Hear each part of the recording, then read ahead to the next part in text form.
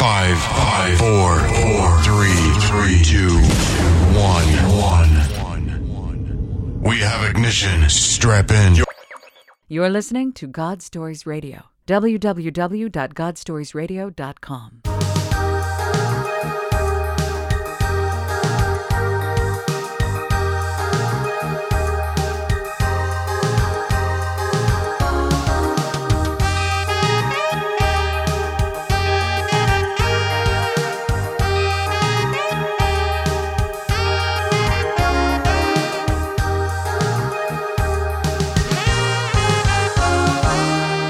Radio. This is session 66. I'm Mike. I'm Fritz. And I'm Trish.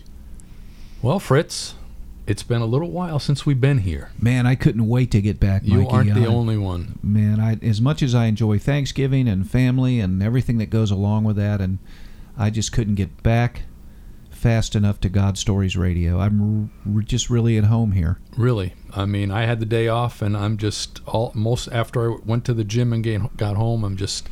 Okay, when is it going to be 7 o'clock? Let's go. No. Couldn't come fast enough. No, it couldn't. I missed you guys, too. You've been out for a few weeks. Yeah. A few weeks, How was your trip to the Keys there? It was fabulous. We went cool, though, wasn't it? It was kind of rainy, but I hadn't seen my friend in years. We've known each other since we were 14 years old, so it was nice to see her and catch up, and... You know, our lives are so different now. We have kids and all that good stuff. So, good times. All right. It's fantastic. I also got a call this week that my son is going to be released on the 15th of December. Oh, so nice. We're really praying that, you know, his probation officer will get an allowance for him to leave the state, at least for Christmas, where he can come down. Mm-hmm. But I've made a promise to him. I'll go there if I have to. You know, to see him, and that's what's important. So God is definitely doing his part. Okay. Amen. What a great week. I've had a couple miracles happen I want to tell you guys about. Do tell. One is that there was a specialist that wanted to see my daughter, and her next appointment was going to be in May of 2015. And in the middle of the night, I was praying about it, and God told me to send her an email. So I sent her an email, and she fit her in this past Monday and saw her. There was a test that they wanted to do that's $20,000. And, yeah, that caused quite a bit of issue in the household, because it was like, do we get out a second mortgage on the home, or what do we do? And I found I stayed up at night and I prayed, and I said, God, you didn't bring me this far. I mean, what am I going to do with this? And I got in touch with a lab that does everything on a sliding scale, and they are going to do a $20,000 test for $600, and they do a payment plan. Praise God. Wow. So things are coming together. Did you have to have Jim Baker acted? No. Well, he would have for $20,000, but for $600, I think for $20,000, yeah, he should be happy. What I would say. Absolutely. Wow. Ooh, that's great. So I wanted to give some shout outs. We've got we have 40 countries now listening to God Stories Radio, and I wanted to give a shout out to the United Kingdom. We have Midway, Stockport, and Omagh, and Craigavon. I hope I said those right. Right, and those are just some of the, I don't know what they call them over there, states or counties or whatever they are, but those are just some of the ones that do. Yeah. Welcome our friends from the UK. Yes. Thank you for listening. And then we had some new likes on Facebook. Fanny Lou Castaneda and Villavan Graciela, Arlene Delgado. And I want to give a special shout out on our Twitter. Dennis Rainey, hello, is now following us. So praise God. All right. Thanks for listening. Love Dennis Rainey. Yes, I do too. We at Real Men, we're doing his video series. Video series by Dennis Rainey, and it is phenomenal. It is. So if he's listening, maybe he'd consider coming on the show sometime. That'd be great. He could call in on our new phone line. Yeah, really. I'm sure he's got a testimony. Oh, I'm sure he does. I told the guy at CenturyLink I was going to have a DJ phone number, something really easy to remember. And so he's looking through there. He goes, "Hey, man, how about 2900?" I said, "Oh, that's it." 100 So number, I yes. said it's something I have to say with my DJ voice. So it'd be like 352-536-2900. 2,900. So is that the new number? That's the new number. Oh, give it again. 352-536-2900. You can call in now to God Stories Radio. Well, not now. Not yet. But there'll be.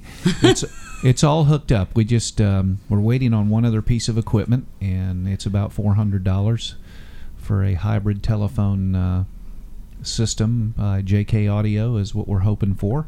So if anybody's listening to this and they feel led to help us out, please press the button. That'll We would open up a whole new really, world. really appreciate it. It would launch us into the next level, I believe. So, well, anyway, I'm excited about our guest tonight. Me too. I couldn't wait for her to come on. So tell us about her, Trish. Well, this is a new best friend of mine. Her name is Danielle. Suzanne Lynn from Z88.3 told us about her. That's Suzanne, I'll tell you. That's we love Suzanne Lynn. She just sends us these testimonies. Keeps them coming. She said she had an amazing testimony, and so she got me in touch with Danielle, and we've been corresponding back and forth on Facebook, and we've shared a lot together. And with that, I will give you Danielle. Hi, Danielle. Welcome Thank to you, the Danielle. show. Thanks for coming. Hi, thanks for having me. I'm excited to be Thanks here. for bringing your little chihuahua to keep my daughter busy. Hey, she's happy to be here. Anybody who will pet her. So, my testimony is in the format of Celebrate Recovery We because love those guys. Yes, we do. they have helped me write my testimony, so I couldn't break away from it. But I was born in California to a mom who had 4 other children. We had 2 brothers and 2 other sisters, and they all had different fathers. My mom, my siblings, and my biological father and myself lived across the street from my grandmother. Thomas, my biological father, would never let my mom take all of us out of the house at once because he was abusive, controlling, and completely horrible.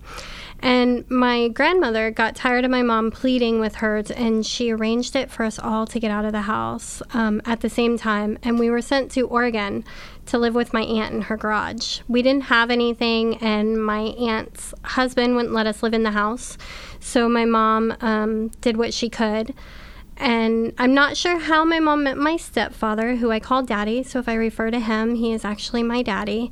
He took us from the garage and moved us into a house where for the first time we had a bed. I was only about 6 years old, and this is all hearsay to me, but I've seen pictures of me sleeping in like dresser drawers and stuff like that. So my life was completely devastated when I was about 2 years old. My mom was diagnosed with brain cancer, and her and my dad weren't married, and so they got married right away. And over the next 3 years, she would travel to Washington to get chemotherapy and different surgeries. She had 7 lemon-sized brain tumors removed from her brain. At this time, there was 4 of us children who lived at home. My oldest sister was old enough to make her decision, and she went to go live with her father. And they would take us to Washington on a alternate basis. So one of us would get to go for 1 week, and then the other one would get to go. And my grandma lived with us, and she stayed behind with the ones that weren't able to go. The only memories I have of my mom was one when I was in her hospital room, and she was in her bed, and I remember she was knitting because she loved to knit, and I was on the floor playing with Lincoln Logs. Not sure how many of you know what those are, but I'm afraid to say we probably do. Before the iPads, there were Lincoln Logs. Yeah. yes. I remember Lincoln Logs. The only other memory was the day she died. I was 5 years old, and it was the day that my mom took her last breath. I went home to be with the Lord. July 28th of 1990. It was a typical day for me. I was having a nap with my mom. I always took naps with her, and today was no different, except for I got woken up by being told to be quiet and that we were going to Dairy Queen. I told them, no, I can't leave. I got to tell Mommy bye. And my aunt told me she was sleeping and I couldn't disturb her. My mother was dead right there in the bed, and I was sleeping with her. We went and got ice cream and toys for all of us. Then when we pulled back into the house, I saw that large metal truck leaving. I asked what it was, and nobody responded. We walked into the house, and I remember this like it was yesterday. My grandma and my dad were sitting in the living room crying, and it was so quiet in the house. You could tell they had been crying, and it was just so emotional. I went running to my room. My mom's hospital bed would only fit in my room. So I went running to my room, and she wasn't there. And I said, "Where is Mommy?" And they told me that she had died, and she was with God in heaven. Now, this was the first time I had ever heard about God. And it was also the start of my abandonment and my anger. And shortly after the funeral, which I was told I was too little and wasn't able to be there, my family was completely split. Since none of us were with our biological fathers, my dad had to relinquish any rights that he had.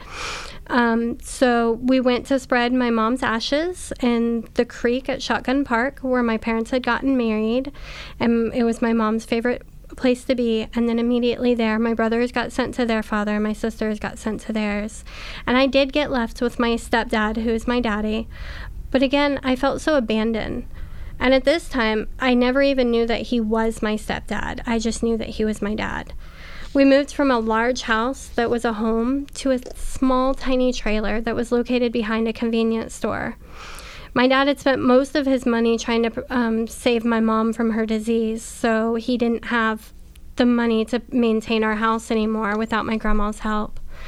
That is where the downward spiral started for me. I was about 6 years old, and I started to steal candy from the store, and I lied, and I cried a lot this summer. In September, my dad said, "It's time for you to start kindergarten." So things were going okay, or so I thought. I would go to school, I would come home. My dad would put me on the back of his Harley, and we would go to dinner at Sizzler's or to a Chinese place. We never went anywhere else, and after dinner, it was into work with my dad. He worked at the Springfield News, so he was a pressman supervisor on the night shift. In the office, my dad put a little cot on there, and there was a little 10-inch TV that was black and white, and I was able to watch Cops. And sometimes a guy, Nigel, would be working in the camera room, and he'd come and get me and sneak me out and let me color in all the little spots on the little film. Back then, they used some kind of film, and you had to color in all the spots so there was nothing there. And I thought I was so special that he would let me do that. I felt for the first time a sense of value. My dad would stay in the press room and come and check on me in his breaks, but by the time he did, I was already in my cot asleep, so he didn't really know that Nigel had taken me in. One day, we came into work and Nigel wasn't there. I asked my dad what happened, and he told me that Nigel had died. I was like, "How? He's not sick." And my dad told me sometimes people die. Later that night was my first exposure to something that shocked me and didn't make any sense. I was listening to the guys in the break room talk, and they said that Nigel had committed suicide. I could not believe it. I had grown close to him, and he had 2 little boys that were about my age. And later I found out that he really wanted a daughter, but they couldn't have any more children. Abandonment? Maybe, but definitely anger. I could not express it to my dad because I would get in trouble for listening to an adult's conversation. Then the summer approached that year, and my dad couldn't afford to keep me because I wasn't in school during the day, and he couldn't put me into any kind of daycare. So he sent me to my grandma's house in California to live with her for the summer. There I started to experience sexual abuse. My brother lived not very far from my grandma, and she promised my mom that we would stay together, so she would bring us together. And after all, we were family. My brother, who was 5 years older than me, he was about 11, started having me touch him inappropriately, and he would tell me that it was our secret game. And if I told anybody, I would not be allowed to go back to my dad. This went on all summer long, and then I finally was going back home. Anger and shame just overwhelmed me. I knew it wasn't right, but I wasn't able to tell anybody. This went on every summer for 8 years. When I was in the 2nd grade, I started to write poetry. My teacher would read it, and she would always want to know why it was so sad and dark. Miss Young was her name, and she was a very nice older teacher that was sweet and soft-spoken. And she took an interest in me, and she would take time to talk to me about what little bit I knew about my mom, about my memories, and how I was feeling. She was the second person to really show me I was valued. She talked with my dad and told him that she would keep me after school and bring me home in the afternoon a couple times a week. When I went to her house, she would bake with me, tell me stories. She was a folk storyteller, and we would sing and dance and laugh together. And I loved that time with her. This went on up until I was about in 5th grade. I remember my dad had a friend, Holly, and she was never really around until I was like in 2nd or 3rd grade that I can remember. But she knew my mom, and she would talk about her to me. And my dad would never talk to me about my mom or even acknowledge me when I would try. We had no pictures of her in our house, but Holly would. And she had a daughter, Melanie, who was 8 years older than me. And Holly would take me with her during the weekends because my dad didn't know how to deal with his emotions of losing my mom, so he started drinking heavily. And Melody would allow me to go hang out with her and her friends. There I was exposed to what I would consider teenage stuff, sexual talk, boyfriends, etc. That year, my dad had a major heart attack and was in the hospital. After recovering shortly from that, he had a back injury from work and had to have back surgery. There were nights that I ate and my dad would sit and wait until I was done eating before he would eat to make sure that I had food. My daddy was an alcoholic, but still very much loved me and showed me the only way he knew how. He would send me to church with my friend Emmeline and her family every Sunday. Also, any other time that I could be there. It was free babysitting. Emmeline's mom, Cheryl, used to take care of me from time to time and even allowed me to go to dance with Emmeline. This was my first real exposure to somebody who was considered a Christian, who showed me the love of Christ and accepted me regardless of what was going on with me. During 4th grade, my dad on and off had a male nanny at home. And we didn't know, but he was a pedophile, and he would also molest me. And I was so scared I wouldn't tell my dad. And my dad still to this day does not know it.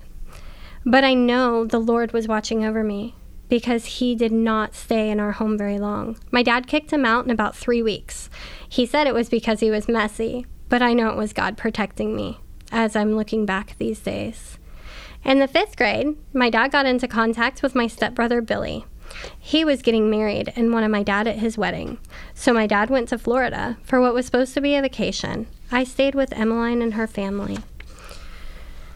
As well as part of the time with Holly, my dad was gone about 2 weeks, and it coincided with Emmeline's family schedule, so Holly took care of me. And she was a really caring woman that really did her best to provide a safe, loving, mothering relationship. She was a single mother, and she completely understood my dad's situation. They did not date, and honestly, was just a friend. I remember that year, and I went to church, and I remember them saying that when you are scared, God is always with you. Deuteronomy 31:6 has been one of my favorite verses. Be strong and courageous. Do not be afraid or terrified because of them. For me, them was the people who had kept harming me. For the Lord your God goes with you. He will never leave you nor forsake you. I wasn't a believer, but that verse still stuck with me. And I also felt that if God would always keep me safe, why did he allow so much heartache in my life? I was confused. I went to church religiously, but it was a way to keep away from my home, not because of relationship. After my father came back from Florida, he told me we were moving at the end of the school year. I was devastated. You were going to take me to Florida? That's like 3,000 miles away. To be with someone that you hadn't seen in over 20 years? How could you take me away from everything, I thought. I began to even be angry and filled with emotion. And I remembered having to tell my friend that I was never going to see her again. Again, I questioned if God loved me. Why was he allowing this to happen? I had already lost my mom, Nigel, my family, and now I was losing my friends and life right before I went to middle school.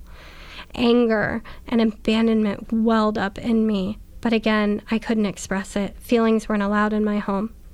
The summer came and Billy flew to Oregon and helped my dad drive to Florida with all of our belongings. Along the way, he dropped me at my grandma's house. That year, she had moved to Nevada, and I thought that I would be safe from the summer sexual abuse. Boy, was I wrong. My grandma flew my brothers out to Nevada to stay with us for the summer. I felt completely alone. During that time, I was scared and angry. After my brothers left, it was just my grandma, Pop, and I. And I was treated with so much love, I almost didn't want to go to Florida. I was scared. My daddy was there, though, and I was a daddy's girl. The summer came to a close, and I was told I would be leaving. I asked how long would it take to drive 3,000 miles. My grandma told me, I'm sorry, you're not driving. You are going to get on an airplane and fly by yourself. I had flown by myself before, but it was only like an hour flight. This one was many hours, and I was scared, but again told to get over it. When I got to Florida, my dad had changed. He was drinking more, and I immediately was labeled the geeky kid with a funny accent. But I never had one, so I never understood it. I think it's a Southern thing. I was also labeled the one who had the alcoholic loser father. Again, I was alone and didn't know what to do. I quickly found a church in my neighborhood that I could walk to. I knew that if I got into church, I would be away from the dark, empty house at night. That's where I met a man named Eddie. This man was a youth leader from church. He was different than most of the church people. He was down to earth and fun to be around, and he was kind of like a big kid himself. I found myself at church a lot, just to be around the caring youth leaders. I would go to any time the doors were open, and I was on every sports league that was open to the girls. I seen something in Eddie that I never really realized before. I asked Eddie, what is it about you that makes you so annoyingly happy? He told me that it was the joy of knowing God was with him. I was 11, and I wanted that joy. My life had been miserable at this point. After talking with Eddie, I asked the Lord into my life. But I didn't feel that magical, spectacular, overwhelming feeling, so I didn't think it worked. I continued to go to church to get out of my home, and at age 12, I started to find acceptance from boys. When I was about 14, I met a girl and went to school with her. She had a boyfriend, and her boyfriend had a friend, and so we were going to be the group, and there was 4 of us. He was 18 at the time, and I was only 14. I was not sexually active, but that summer, I started smoking pot, drinking, and decided that it was time to give up my innocence. Plus, he was the first male that ever told me he loved me. My dad never did. Those words never came from his mouth. I gave him my innocence, and my life changed. I had decided that the only way to get attention from a man is to have sex, party, and be fun. That summer, I had my first job. I worked at Chick-fil-A, and my dad told me, you're old enough to work, find a way to get there. I would walk, ride the bus, or even sometimes get rides home with random guys from the mall. I started to skip school and go hang out with this guy and his friends and party harder. At the age of 15, I moved in with this man and his parents. And at that time, his parents knew of my age, and we started partying even harder. I had this friend, Tara, and she took me in as her residence babysitter teenager. She was much older and had 4 kids. She decided it would be better for me to live with her than to live with that man. But her life took a drastic change. She decided that I would be her permanent babysitter for partying time and needed me to watch her kids. So she would take us all along with her because I wasn't technically responsible enough to be left at her home, in her opinion, so it was better to bring me to the parties and put us in a room. When the kids would fall asleep, I would go out and she would give me alcohol. I would watch them do ecstasy and cocaine. I would drink and smoke pot with her like I was one of her friends. This went on for quite a while. I can't remember the exact years, but it was between 15 and 17 years old. I met my ex-husband Jason shortly thereafter, and him and I would party together. He was my dealer. So we moved in together in a mother-in-law suite in a bad neighborhood. We would party and carry on. This is when he introduced me to cocaine. I was tired of the smoking, not killing my emotions, and I was tired of drinking. So I decided that people seemed happy when they do cocaine. So I decided to give it a try. Tara did, so why wouldn't I? At this time in my life, my dad and I had gone our separate ways. Tara and I didn't talk, So I was again abandoned. What else did I have to live for? I ended up being addicted. And one time while we were partying, we did it for several days at a time, where that was all we did. During this time was when I found out just how abusive he truly was. I told him I didn't have any more money, and he punched me in the face, broke my nose, and strangled me. At that point, I thought my life was going to come to an end, but if it wasn't for the friends that we were partying with, I don't know if I would be here today. But then I look back on it and realize that it was God's provision, even when I wasn't following him. 2 days after that, I found out I was pregnant. Jason told me that we must abort the baby. We can't afford one, and I had already messed the baby up with the traces of drugs in my system. I would go to jail if I stayed with them, or if they found out that I had them. I could not justify having an abortion, so I went on a binge. The next day I went to work, and I had a miscarriage. I knew I'd given it to myself. Mission successful. The baby would be better off that way, and no one would have to know that I murdered that baby. Or so, that's how I justified it. Today, I still continually hurt. I continued to party for about 6 months or so, but at this time, it was longer and harder. I realized I had missed a period and thought I was pregnant again. I went to the health department and got a free blood test, and it came up that I was pregnant. As soon as I found out, I decided that I was never touching anything again.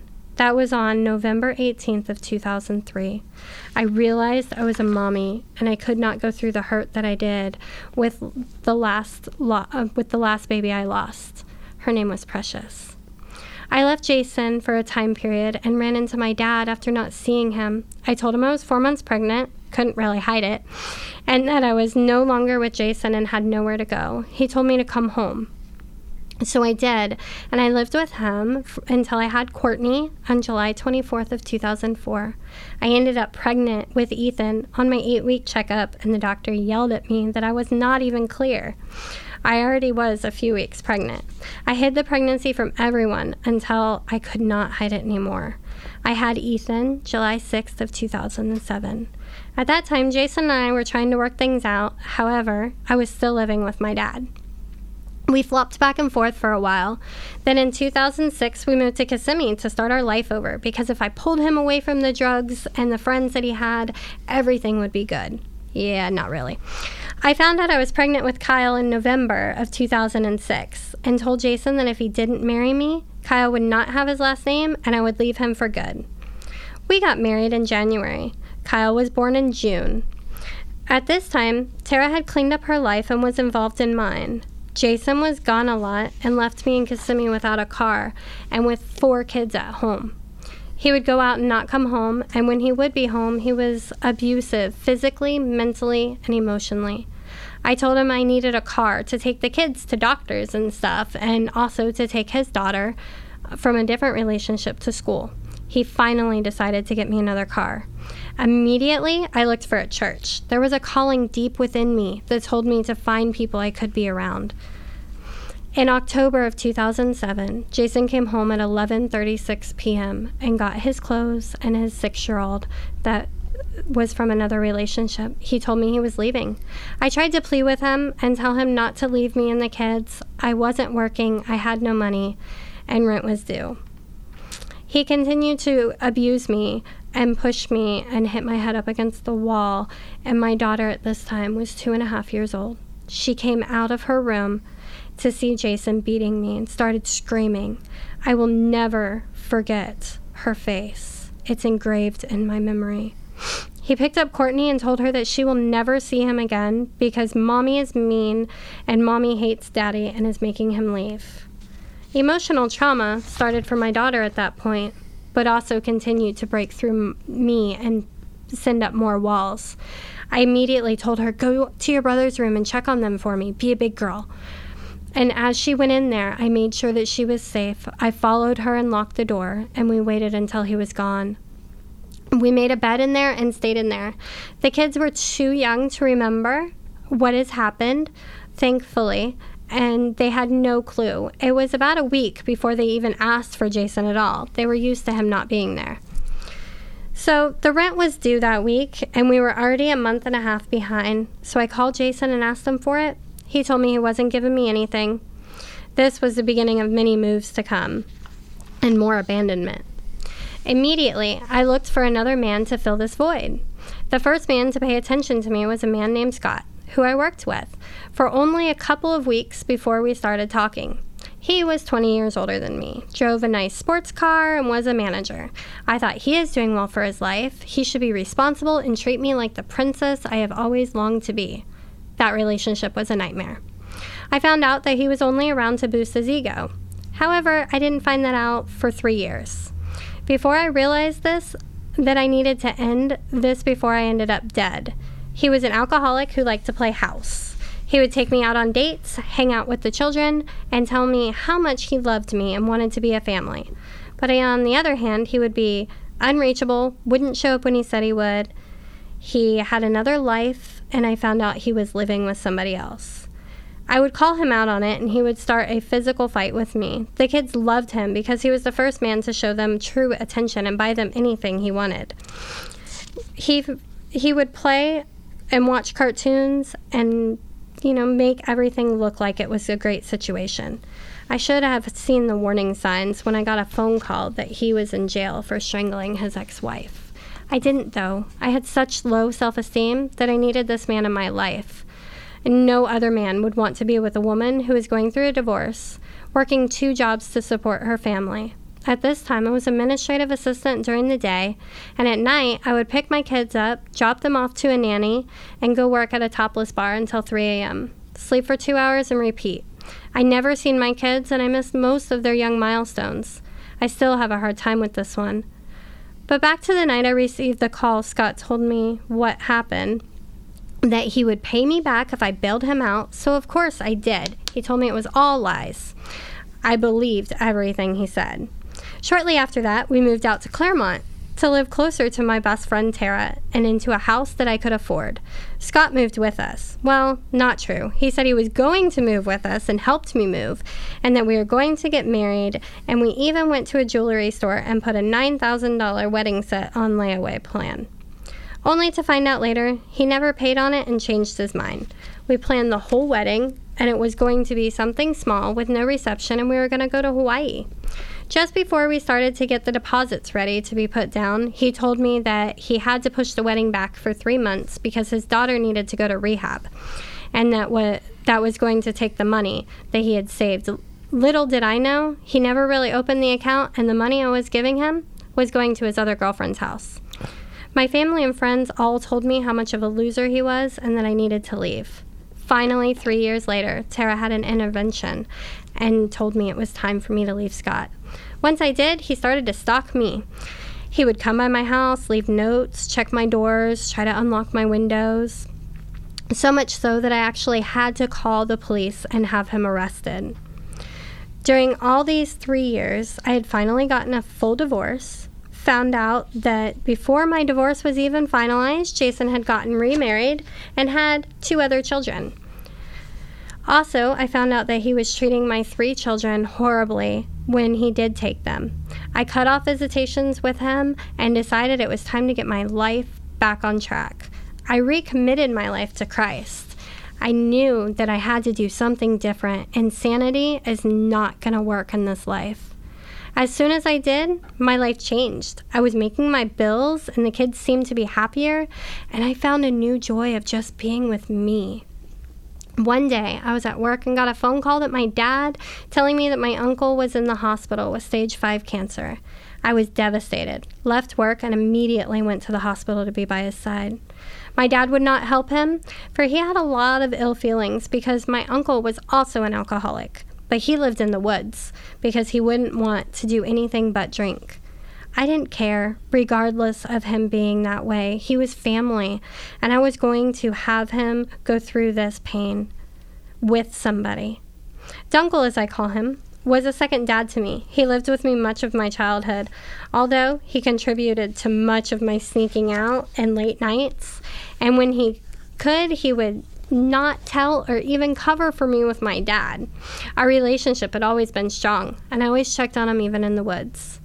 The hospital told me he didn't have much time to live and somebody needed to take care of him. I decided that was going to be me. I took him to Gainesville for all of his appointments and chemo treatments, and in return, he would help out with the kids if he was feeling up to it, or if I wanted to go out. He encouraged me to date. I remember that even though his cancer got worse, he would still say, "You need to go date, and I'll watch the kids." One night, I was bored, and Dunkel and I were talking, and he told me that I needed to start dating again.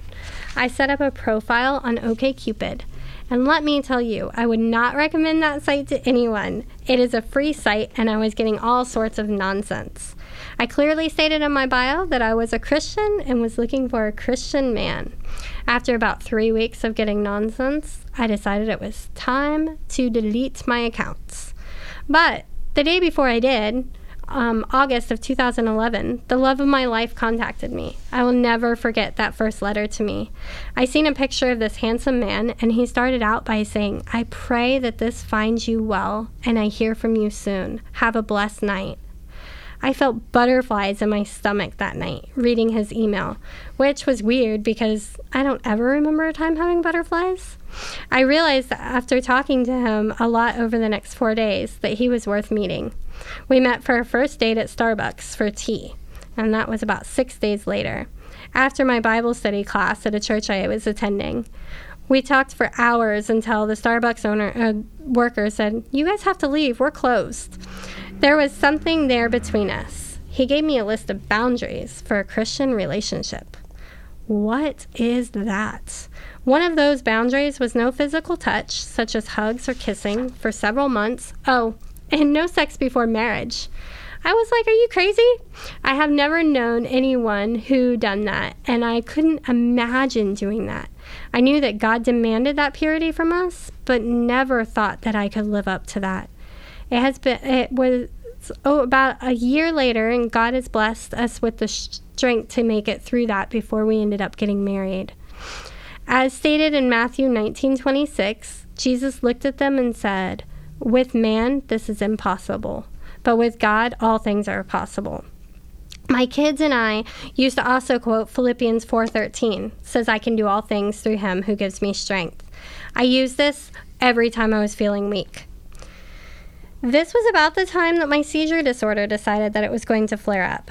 I started having seizures and was afraid to tell Daniel. But that was just Satan trying to mess with me, not realizing with me because he realized how much good we were going to do together. He witnessed it, and he said it was okay. He took me to all my appointments and stayed with me. We tried all types of medication, and it wasn't working.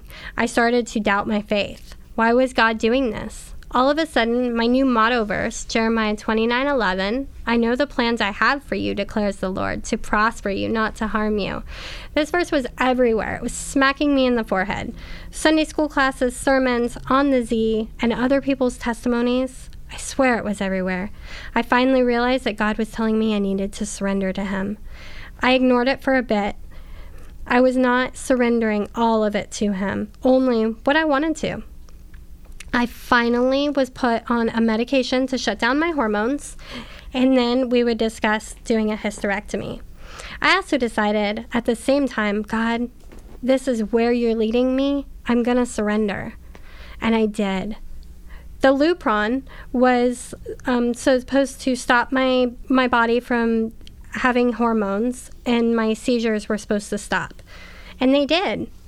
And so we scheduled the surgery for the hysterectomy. But everything fell through the day before surgery. I was crushed, wondering why God did this. But we continued to stand strong on Jeremiah 29:11. The Lupron wore off, and I was worried I would start having seizures again. But God had healed me. I have not had a seizure since then. This has taught me that with God, I can turn everything over to him, even the big stuff. Do I still struggle with this daily? Yes, I do. But when I'm being stubborn, God always finds a way to smack me with my motto verse. Daniel stuck with me through all of this. And since that time, Daniel and I have had our relationship issues. We are both working on our past hurts. I will never forget when someone said, "Hurt people hurt people." Daniel and I have hurt each other as we learn how to live life together as two people that are hurting and in the healing process. I know that God has blessed our relationship and has brought us together for greater things. Daniel has been such a great inspiration for me. He pushed me to follow God's word. He has shown me a different life than any other relationship. He has allowed God to work on me and help me and push me into allowing God to take complete control over my life. He also has been the one that has made me open up and allow God to bring me through the healing process of all my abuse. I praise God for him every day.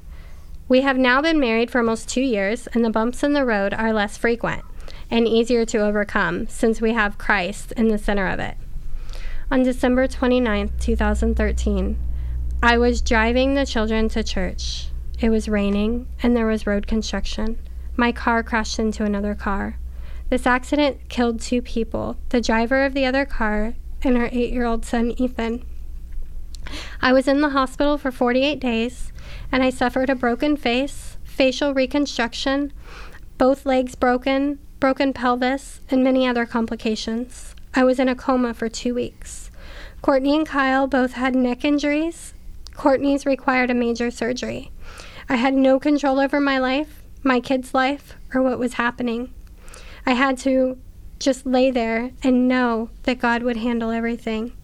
When I woke up, I was told of my children's conditions and that Ethan had passed. Devastated and angry that I would never see my son again, I began to question God.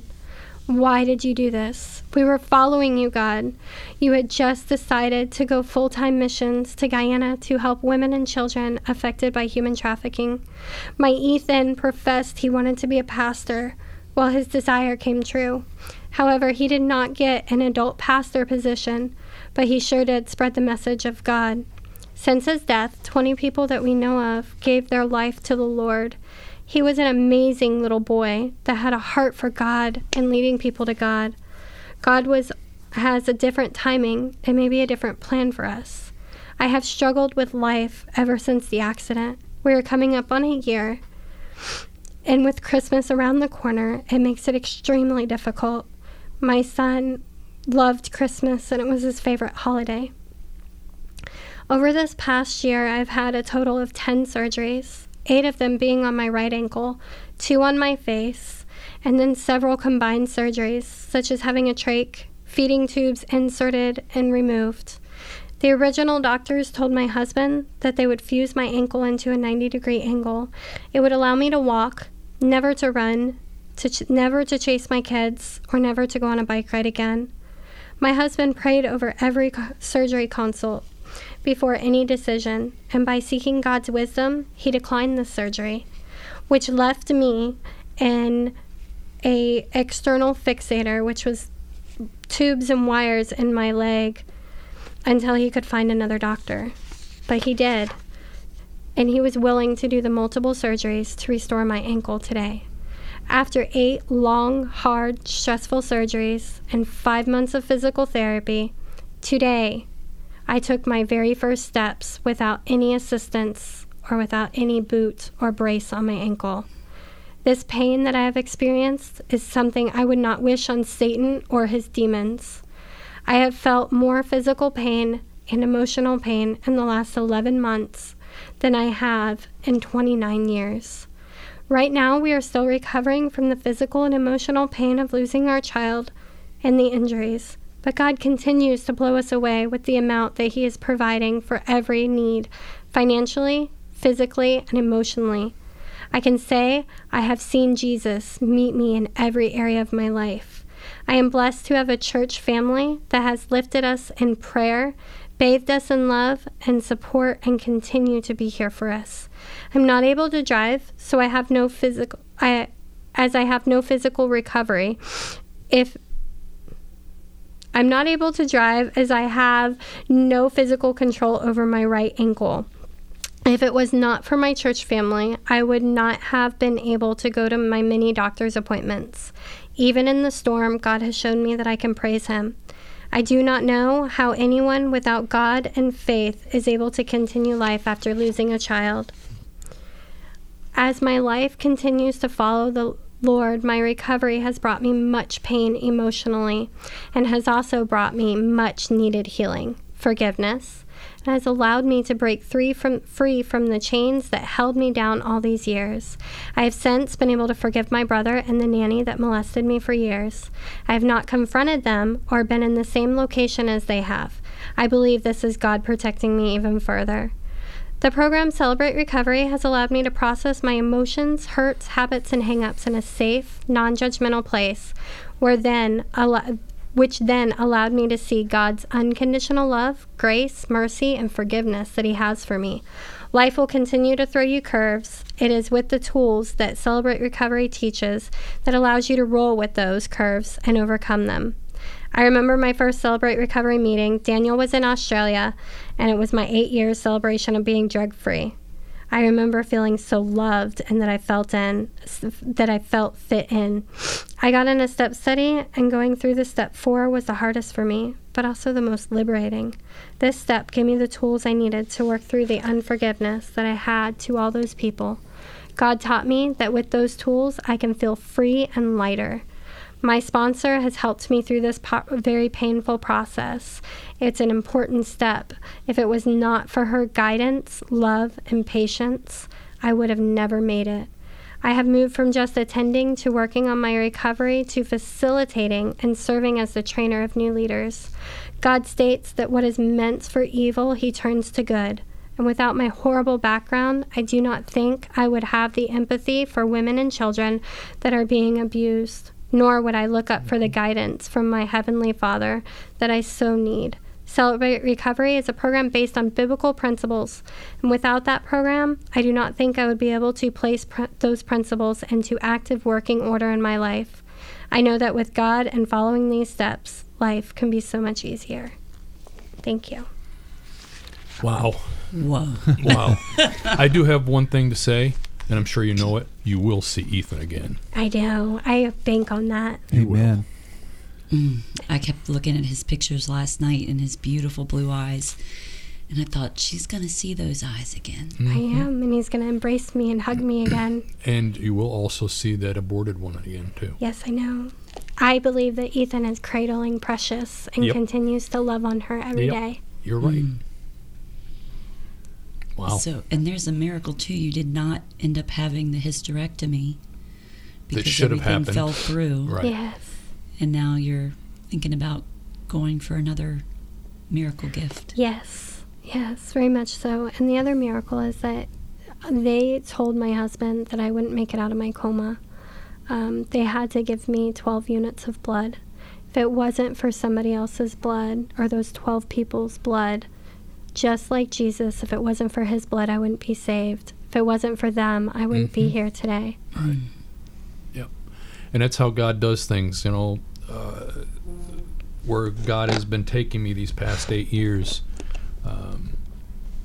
You have empathy, and you know where these people, if you want to go to a doctor to get fixed, or let's say mind stuff, all right? And you go to a doctor who's gone through school and everything else. Would you rather go to them or to go to someone that has been there through it and been there and done that? That's what you want. And that's what God does. And that's why we have the mission statement for God Stories Radio, bringing hope, comfort, and encouragement through the power of the Christian testimony. 2 Corinthians 1:4. 2 Corinthians 1, 3, and 4, right. Yep. Who comforted us in our troubles so that we can comfort those in any trouble. In any trouble. Correct. I think that's NIV. That's what I'm used to. But I stand on that one. Right. Man, what a testimony. Really? Oh, I know. I'm blown away. I had so many questions, and now I did too. I had a ton of questions, wow. and then I just went speechless about the last half of that. Uh-huh. The other thing I wanted to stress, there's a couple things. One is how important Celebrate Recovery is to so many people. If you're out there and you're hurting, that is a place to go to get all the spiritual help and support you need. Absolutely. Fritz, God Stories Mike, and Radio recommends Yes. Celebrate Recovery. We all are graduates of Celebrate Recovery. Yes. They We also all allow are. people who aren't just Christians in, so you don't have to be a Christian to Right. go there. Oh, I didn't know that. They are the That's most awesome. non-judgmental people I've ever met. I mean, they're just, what can we do? Mm-hmm. They take come all who are weary, literally. Come as you are. Yep. Yes. Absolutely. And then the other thing I was thinking of is that the holidays are coming, and they need blood a lot of times. There's a shortage around the holidays. So Very much so. maybe if people would, in honor of Ethan, donate some blood this holiday season, it would really Man, I mean a wish lot. I could. I'm on warfarin now. And, boy, I used to be a gallonier. I just got Like off a the list 10-gallon of not being able to donate. I can Yeah. donate now again. Maybe I'll go donate my first pint for Ethan. Yep. Post it on Facebook. Okay, I will. Yes. Let's do it. Thank you, Danielle. Danielle, thank you so much. Wow. And Thank you're you only for having me. and you're only like 29, 30 years old, and you went through all of this already. Wow. I'm I know. 29. Let's not go to 30. Okay. Well, I was And- trying to figure that out early when she said she was 5 years old, and then 6 and then Yeah, yeah. 11. Yeah. And I'm then going you r- normally ask, what was your 2x4 moment? But I think with hers, there They were just kept coming. one after another. So Yeah, and she referred to the scriptures She as, did. as slapping her around. Yeah. Or I know. Isn't that? I thought that was great. Mm-hmm. I'm stubborn. I need to be slapped around We- every now and again. Well, you're in good company That's for sure. because we've all had to be slapped around Yeah. a little bit, and we were all, And when God takes you to those places just where you said you were by yourself and everything else, that's when He wants you the most to press into Him. amen. And it's just you and Him. And as I learned when I was going through that, what I tell people is that He wants you to find out who you really are, Amen. and then who you are in Him. Right. And he will squeeze He until will. he gets it all. He will. He will. So you might as well. Don't go through all the stuff I had to go through for him Yes, to get thank what he you. wanted. Thank you, Danielle. Yeah. I think we're brother and sister. I went through just about everything you did, but you got me at the end. I mean, there was a few there that I was just... I lost my mom to inoperable breast cancer when I was very young, and just a lot of situations that you mentioned. And so... God wow. is good. He brings Yes, us he together is. for Mhm. His glory. Yep. Amen. And he allows you to live those situations, good or bad, so Right. that you can minister to others in that.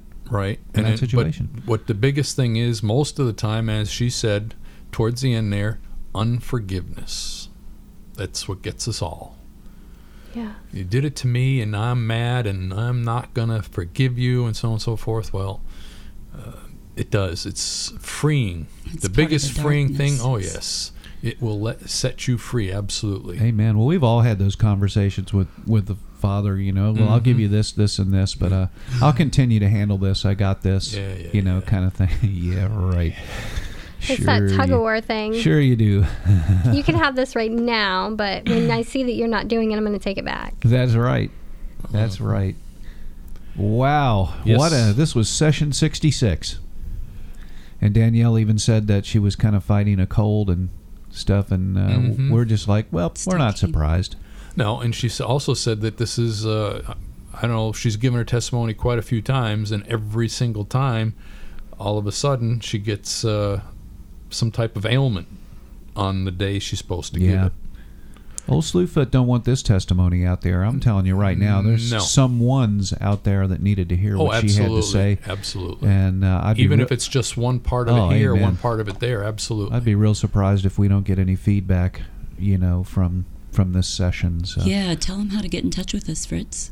Yeah, you can you get us on God Stories Radio at Gmail. If something, Danielle's testimony touched you, let us know. Let us know if you have a question for Danielle. Go to godstoriesradio at Gmail and drop us a line, and we'll get it to her, and she can contact you, or however we'll work it out. Mm-hmm. You can also get us on Facebook by. Going to God Stories Radio. No, that was Mikey's cue. Oh, mine to twit That was us. the twit. Yeah, you can twit us. You can twit us.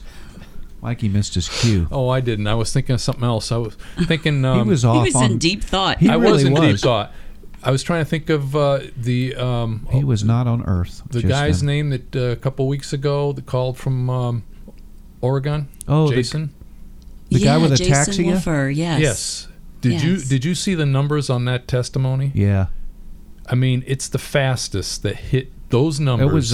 It was like 700 and something for the month. Oh, for the Yeah, month. But his alone is already at 250. Oh, yeah. Wow. Oh, and speaking of our friends from around the world, Pastor Wilkins, we want to say some prayers for him. He's venturing out into Uganda. He's in Kenya, and he's going to be going on a trip, and he wanted some prayers. So if you could stand in prayer with him. And Amen. That guy's busy. he is. I'm telling you. Well, that's good. And we're gonna Send him a get to package. bless him and send him a package, and we can't wait to get it done. Yeah. Help Speaking him. of, So and don't forget the donate button in the store.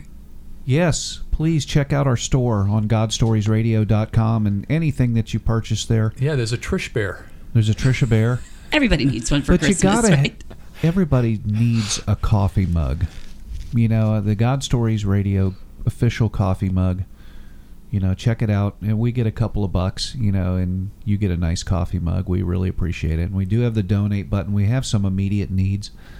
You know, we're seeking some things. So if you feel led, Right. push the button, and Please you know, do. It's always been our agenda to bless you, and we have funded this thing as long as we can. Right. So, And at this point now, we have been getting some donate button pushed a few times, some from on a regular basis. So we're kind of starting at the beginning of the year. We are going to try and take some of the expenses that we are paying for Accruing, now of our yeah. own pocket to have the donate button, Cover some of those the cash expenses. taken care of for those expenses. Yeah, and we hopefully. appreciate all of our yes, supporters. amen. We love you guys. We love you Thank all. you. And thank you so very much, Anthony and from JD. Anthony, JD. Yeah, JD showed up real men on Monday night. Thank Yeah. you, JD. We got our Jesus T-shirts. Yeah, Yes, we did. He blessed a couple of the guys in the group with some Jesus T-shirts. So they I were like hanging happy. out with him. I went to the Chick-fil-A I with do him too. that night, and I ended up passing out T-shirts too. I was just having a ball and taking pictures with people, and man, that guy's got it going on, man. He's about the Father's business. Yeah, if you need a free Jesus T-shirt, get in touch with us. Yes, we will get you one. Promise.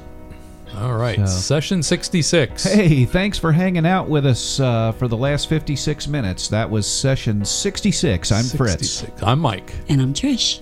God bless you. God bless. Seems like all I could see was the struggle. Haunted by ghosts that lived in my past. Bound up in shackles of all my failures. Wondering how long is this gonna last? Then you look at this prisoner and say to me, son, stop fighting a fight it's already been won. And I am redeemed. You set me free. So I'll shake off these heavy chains and wipe away every stain. That I'm not who I used to be. I am redeemed. I'm redeemed. All my life I have been called unworthy, named by the voice of my shame and regret. But when I hear you whisper, child, lift up your head, I remember, oh God, you're not done with me yet. And I am redeemed.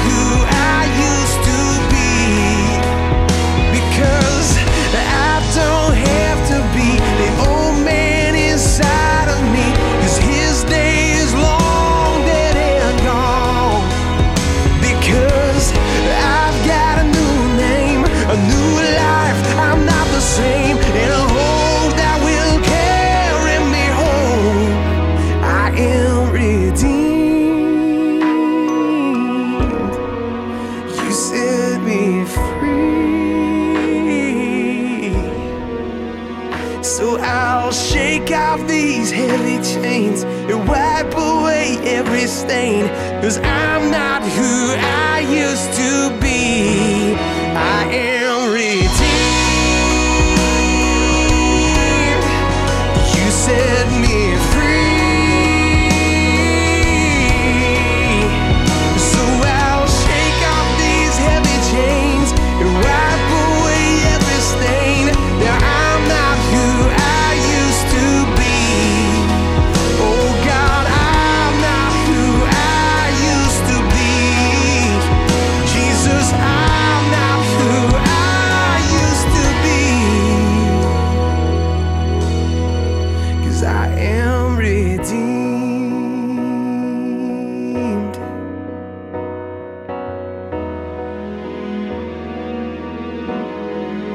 Thank God, redeemed.